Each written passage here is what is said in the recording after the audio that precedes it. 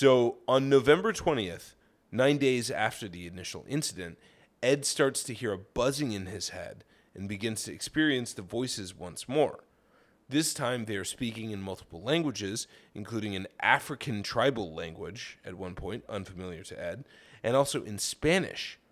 He sees the UFO again and asks it to leave him alone, but it telepathically communicates to him, "Be calm. Step forward. Los fotos son prohibidos." Whoa. Which I think is just that's such a funny fucking thing for a UFO to say, right? It's like when you call like a phone number and it goes like, "Para español, oprima dos." Yeah. No photos. It's very considerate, right? Not to assume which language he speaks. Yeah, I was going to say, what does he look like? Well, yeah, Just out of curiosity. they tried to talk to him in English that first time, and he was like, yeah, exactly. And they're like, So they were we pegged him wrong. Yeah, I don't know. maybe he speaks Spanish. I don't know. So regardless of the verbal warning, Ed snaps 4 more photos. They don't like their pictures taken. That's why the They audio, just said the not pictures, the videos, they always glitch. That's why the cameras weren't working in the mall to catch those tall, dark, and handsomes. Okay. Yeah, that's right. I'm telling you, aliens don't want to be recorded. Yes. Yeah. All the while, he is hearing telepathically a conversation aboard the ship, like between 2 people on the ship. Mm-hmm. "You can't expose them. They won't hurt you.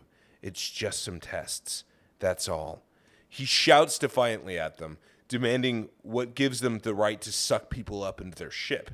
Seemingly in response to this, images of naked women begin to play in his head. Oh, sick. First it was dogs. Now it's naked women. According to Ed, these were not drawings of naked women. These were actual naked women. Big women. Little women. Fat, black, white women from every race and age. There were even pregnant women. Okay, yeah. Just some bitches. Just a slideshow of bitches. Yeah. So what the fuck? What do you think these aliens are trying to do? You think they're trying to get him horny or something? Well, because they're trying makes to the probing stimulate easier. Yeah. Yeah, maybe if if he's like horned up a little bit, like he'll loosen his rectum. Just a little. They can stick they the don't want to probes hurt up. us. You know? No, they just want us to comply. That's the only exactly. Okay. I mean, honestly, if I'm gonna get into the head of these guys, these aliens, I'm thinking they're like, I don't know, show him something he likes, calm him down, show him something he likes. You like dogs, right? More dogs, go, more dogs. I mean, that is kind of what it seems like, right? Isn't It's like it? humans love dogs, right? They always walking with them, talking about him. Okay, go. And naked women, calm him down. He's taking photos. Yeah, exactly. Women, more naked, more bigger ones, smaller ones. No, go smaller. Yeah. No, go bigger. Like they're just like. So that seems right. Like, and that defends what I was saying earlier. Like, if they're purely intellectual beings, they're like, oh, I guess. I mean, don't know maybe what he they needs like, to. but He's got to get his like spinal cord stimulated somehow. Yeah. So then they let him go. They leave him, and they tell him. They telepathically say to Ed, "We will come for you." Oh. Again, horny, very horny. So as time goes on, the contacts with Ed grow increasingly weird. On December 2nd, he starts hearing more Spanish conversations, this time about a baby. And then a conversation between a man and a woman about bananas. He walks outside to see a UFO in the distance, which then zooms towards him at an insane speed.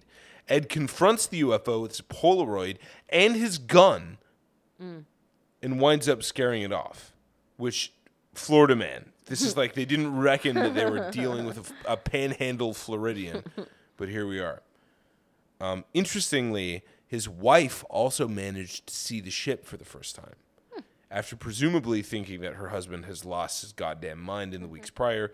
So later that night at about 4 a.m., Ed gets a weird feeling, yanks open his blinds, and is greeted by 4-foot-tall little goblin-like creature staring into his window like, yo, you up? What you doing? So Ed hops up. He's fucking had enough of this shit. He runs outside like, this little motherfucker about to catch these hands.